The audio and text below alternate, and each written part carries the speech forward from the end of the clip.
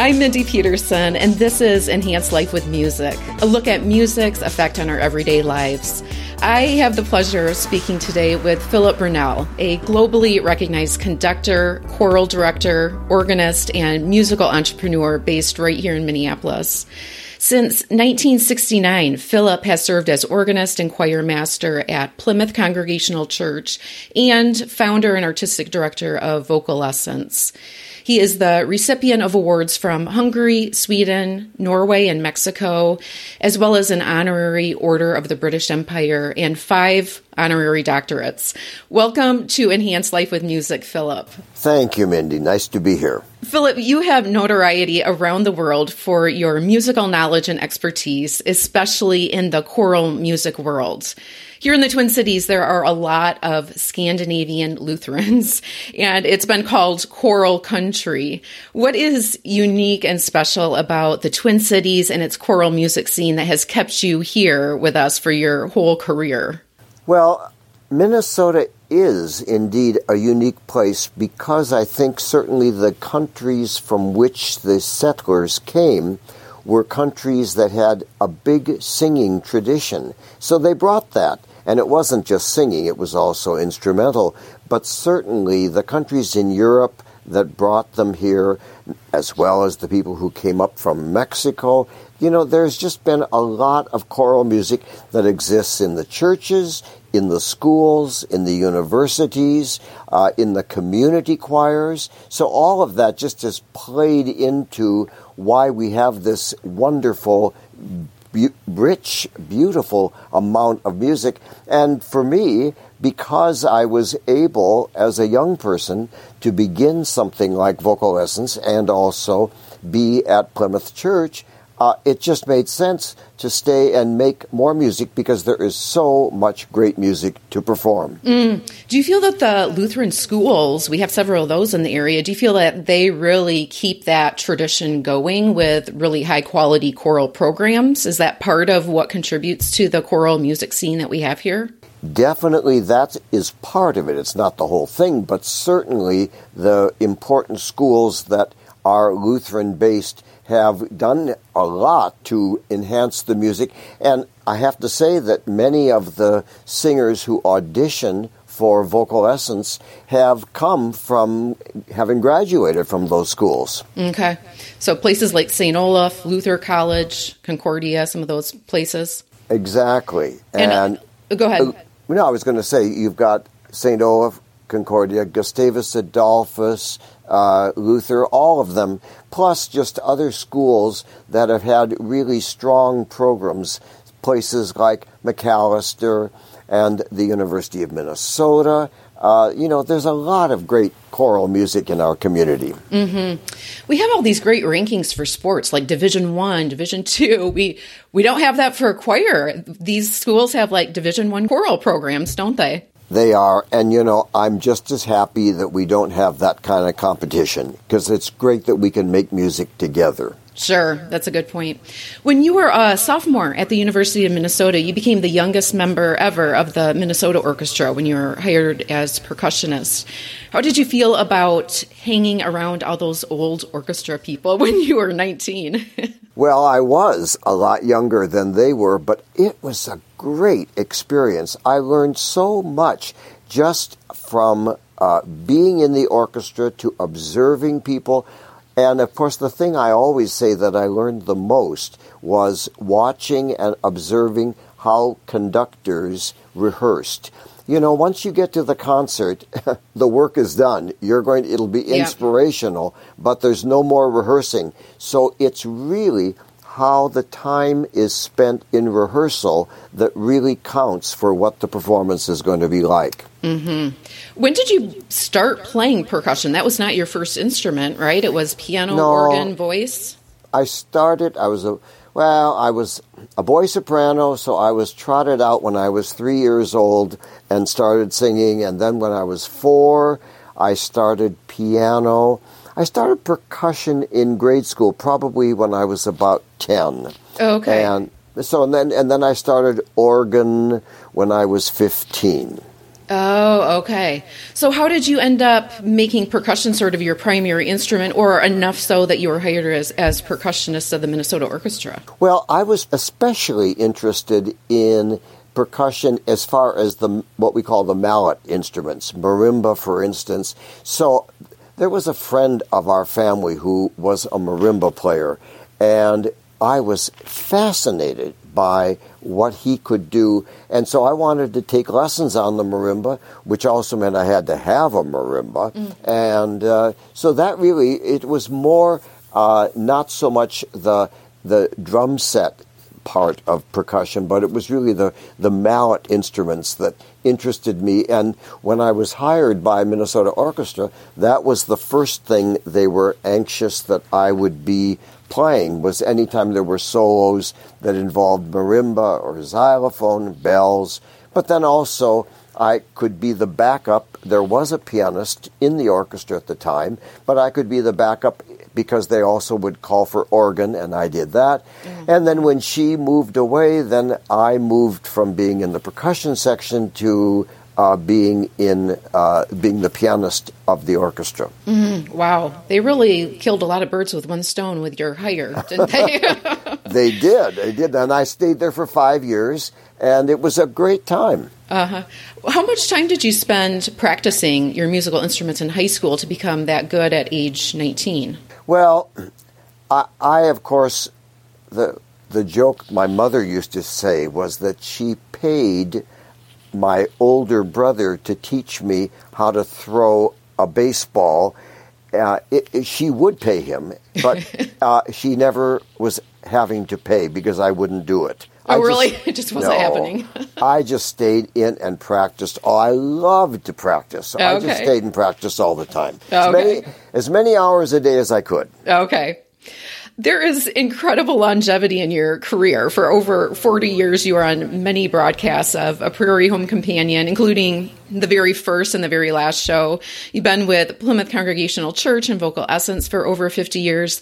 I'm guessing you've also lived in the same house and been married to the same person for 50 years or more. Am I right? Been married to the same person for 55 years and been in the same house. It will be 50 years this coming December. Oh, wow. Good for you. So we're talking about a lot of golden anniversaries with 2 job roles and a marriage and a house. And that's a lot of Goldens. And I think you also live in Golden Valley. Is that right? I do live in Golden Valley. And, I think one of the reasons all of this has worked is that I've just never been sick. I've never missed. I'm here all the time, and I think a lot of it, has to do with attitude and how you feel about life and the joy of living, and that really is something that for me is very, very important and a part of my life. Well, I'm sure that is very significant. And also, we are all significantly impacted by our childhood and family of origin. You've spoken openly about the especially impactful events of your growing up years. Tell us a little bit about some of those events and how they may have influenced your career and its longevity and your success. Well, my father was a minister, and my mother had taught herself piano. She was very musical, but she'd never had lessons, but she could play the piano actually quite well. And so she was really the one that encouraged me to continue to do my singing, to do my playing. And I still remember when I was 6, we were living in Austin, Minnesota. She took me to a performance of Handel's Messiah with orchestra, with soloist choir, and I was just bowled over. I was so thrilled to hear this. And I remember when I came home, I said the one thing I would love to have for Christmas is a vocal score of Messiah, and which I got. But I was not aware at the time that maybe other 6-year-olds were not asking for a vocal score. I still have that score. Maybe no, not. no, not at all. But, I still have it, and, it's just the music. I became so interested then in the music of Handel, found out about who he was, and then when I went in high school, I was very fortunate that I went to Minnehaha Academy, and the choir director there, Harry Opel, was a great choral man. He was there for many, many years, and he really encouraged me. Part of that also was my father had died when I was young, so left my mom with 5 kids, and he was just, he was a really important figure encouraging me in my music making, and I just kept it up. He's the one that found me Arthur Jennings, who was my organ professor, and so one thing led to another, and by the time I went to the university and started in music, the opportunity for being in the orchestra came. Then I had an opportunity to, on a Rockefeller grant, to study at the Metropolitan Opera one summer, and I came back from that and was offered the position as music director of Minnesota Opera. So one thing just came to another, and it's all been something that's happened here in this community. Well, you talked about your positive attitude. I'm wondering if that really comes from your mom. I read a quote of hers that when your dad passed away, and she had 5 children ranging in age from 11 months to 15 years, she said that she had no idea how this will work, but it will be an adventure, and God will provide. It's exactly what she said, and that's the way she lived. And, obviously, in those days, we were really poor, but we didn't know that because she would never, complain and carry on and say, oh, poor us. No, we just simply, she just did whatever she possibly could to keep us all together. She sounds like an amazing woman. Yeah, she was. She was a great lady. Can you tell us a little bit about your wife of over 50 years? Carolyn is a professional painter. And she has her own studio over in St. Paul. And so she has been doing a lot of wonderful painting. She started out when we were first married as a floral designer in a flower shop. And it's very interesting because, of course, she's still, when it's needed at the house, she can, pick up a bunch of flowers and make these gorgeous bouquets. And I think the tie-in of being a painter and doing that, goes hand in hand. She also has sung in the Plymouth Church Choir since I came to Plymouth. So she's been in the choir now 52 years. She sounds great, and she's a wonderful alto, so it's great. And then, of course, we have 3 terrific children who are all now older, and they themselves have careers, and they have children. So yeah, we've had a wonderful life. She's been, I could not have done all that I'm doing if it hadn't been for her taking care of the home front. Sure. Well, yes. I'm sure between the two of you, you had a home that was full of energy and artistry and beauty. Oh, yes. All of that and activity, I can tell you. Yes. Oh, yes. Well, you have rubbed shoulders with some incredibly fascinating and talented people, from Aaron Copland and Igor Stravinsky to Bobby McFerrin and ABBA. And you've performed live on stage with Mick Jagger and the Rolling Stones in front of 50,000 people. And those are to name just a few. Okay, I really want to hear the story of how you were tapped by the Stones to perform with them. Can you tell us about that? A phone call from a woman who was like the agent for the Stones, that they were going to be coming to Minneapolis. And you have to know also, Mindy, my knowledge of pop music is very small. Oh, okay. And so I knew who the Stones were. I don't think I'd ever heard any of their music. Sure. Well, I was wondering that when I was reading about all these people, ABBA and Dessa, and I'm like, man, does this guy listen to hip-hop too?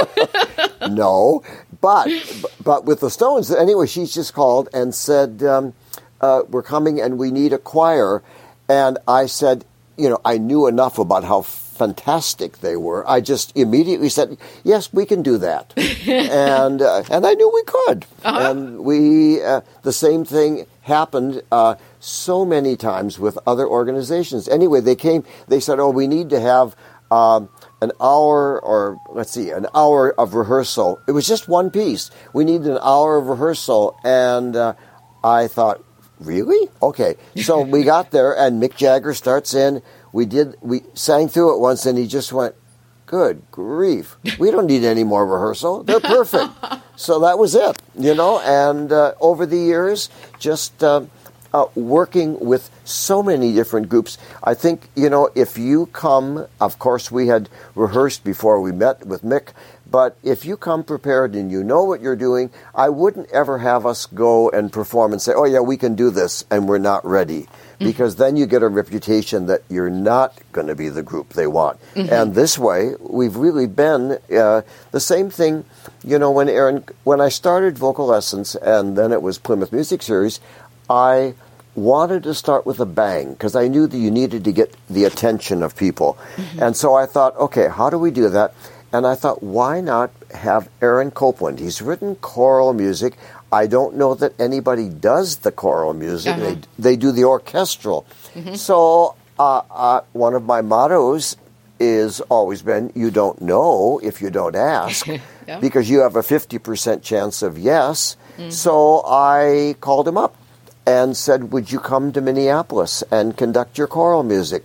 And he went, young man, no one has ever asked me to do that. And I love my choral music. Tell me the date. I'll cancel what I'm doing and be there. And he did. Wow. And we became good friends, and that's sort of how it began. Wow. Well, you are someone who's not afraid to ask. How many of your incredible situations and experiences in your life would you say just fell into your lap, and how many of them came about because you had the balls to make them happen? Pardon my language. Well, I think whenever you know that there's a project or a piece of music that you want to do, and if it's a matter of connecting with someone, then you simply have to call them if you know that it's something that would fit beautifully, not only with Vocal Essence, but it might be with Plymouth Church or some other project that I'm doing. So I've often, had those kinds of things happen. Certainly when we had Sir Peter Pears come after Benjamin Britten had died, and of course Britten had written all of the solo stuff for Peter, and I thought we should bring him. And so I remember that I contacted him and said, we'd love to have you come and do the 5 canticles that Britten wrote for you. And he said, oh, I've never been in a performance with all 5.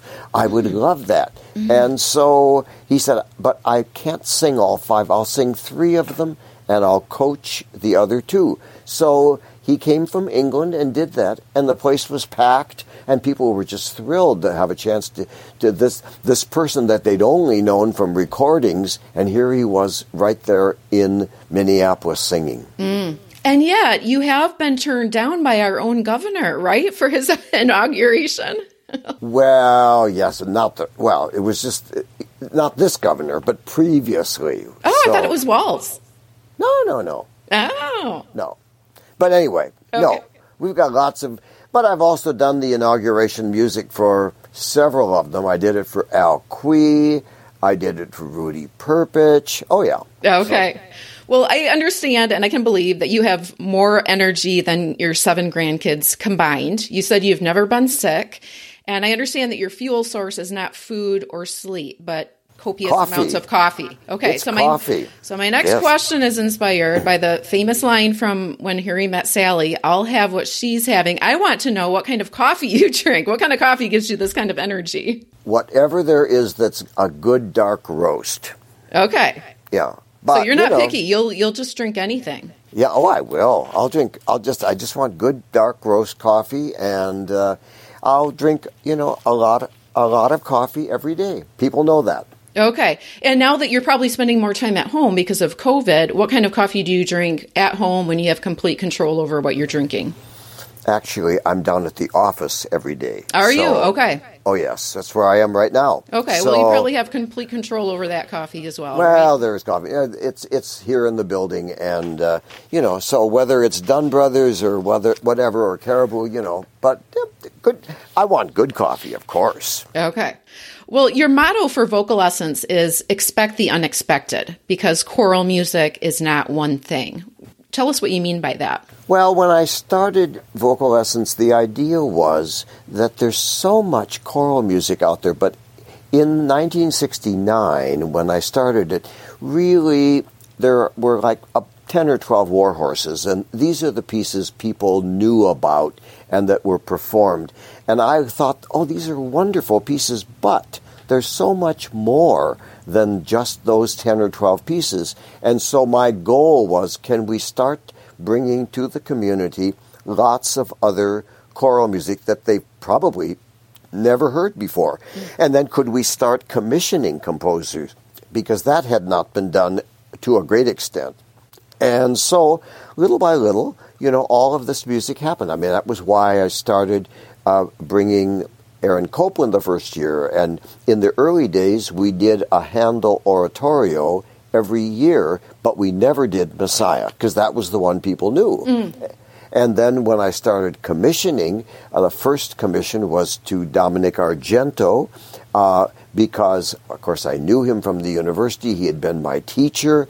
And I just thought this was the way to go. And so from then on, we've now commissioned, I guess something around 300 some pieces. Oh, wow. And so, yeah, it's, but there's so much more that we can do. I mean, that's, I look in my office at all of the choral music here and I go, oh, my word, we could do a concert every day of choral music, and in a year we wouldn't be close to running out of ideas. But the idea of a concert every day isn't going to happen, so there we are. Yeah, isn't that disappointing? Well, we've pretty much established that you're the godfather of the Scandinavian Lutheran choral mafia. I understand that you do like to call yourself Padre, but not because of the godfather connection. It's more of a priest-father connection. Tell us about that nickname that you've given yourself. Well, I didn't give it to myself. I not give it to me. It was given to me. We have a program at Vocal Essence called Cantaré, which is a program where we bring composers from Mexico to come and write music for young people in our schools. And about 5 years ago, we brought a composer named Novelli Jurado, and while he was here, he met a young woman. Well, one thing and another, they are now married. And when they were going to get married, he asked if I would perform the civil ceremony. And I said, but I'm not a minister. Oh, he said, but I know you can become one. So I did go, and so I now am able to do a ceremony in the state of Minnesota. And so I became a minister for their service, and they both, at that point, regarded me as Padre Philippe, and that's what I am. Got it. Have you used your credentials to marry any other couples, or just the one? Just the one. Just the one special one. Okay. But if somebody else comes along, I can do it. But at this point, it's just been for Michelle and Novelli. Got it. Well, I ask all my guests to close out our conversation with a musical ending, a coda. Tell us about the song we are about to hear. Well, when you asked for that, I thought, okay, you know what would be, since singing has been part of my life since I was 3, and I performed a lot as a kid until age 12 when suddenly I became a bass. And when I was 8, I was one of the contestants. There used to be a talent show on the radio, on WCCO radio, with a man who was the man in town at the time named Cedric Adams. And so I went on the show, and one of my calling cards was a song called The Holy City, which was very well known at the time, and people, very sacred song. So I went on and sang The Holy City, and I won. So that's how it came to be. And here's a young gentleman with his eye on that prize list, Cedric. He's Philip Brunel. Philip is a small but a very energetic young guy. I could tell by the way he walked up here. How old are you, Phil? 8. And where do you live, my boy? Minneapolis. Is this your first time on the radio? Yes. We're very glad to have you with us while we're launching this new series. Tell us what you do in the way of talent. Oh, I sing at different churches. Sing at different churches. Are you a choir boy then? Yeah. Good. Have you taken some lessons, Phil? No, I haven't. Well, how did you learn to sing then? Oh, I learned mostly by records. And then your mother helps you some, does she? Fine. Well, how old were you when you started to sing? About 3. You're 3. Your voice is what? Soprano. I just wanted to be sure about that. What are you going to sing for us tonight, Philip? The Holy City. All right. In our Philip 66 Spotlight, then, is Mr. Philip Brunel.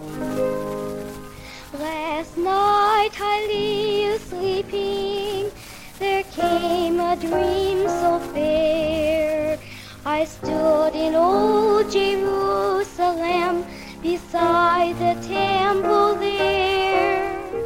I heard the children singing, and ever as they sang, methought the voice of angels from heaven in answer rang.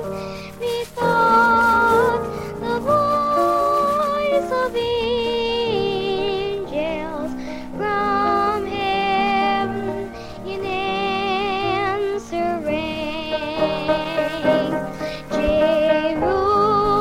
Jerusalem, Jerusalem, lift up your gates and sing, Hosanna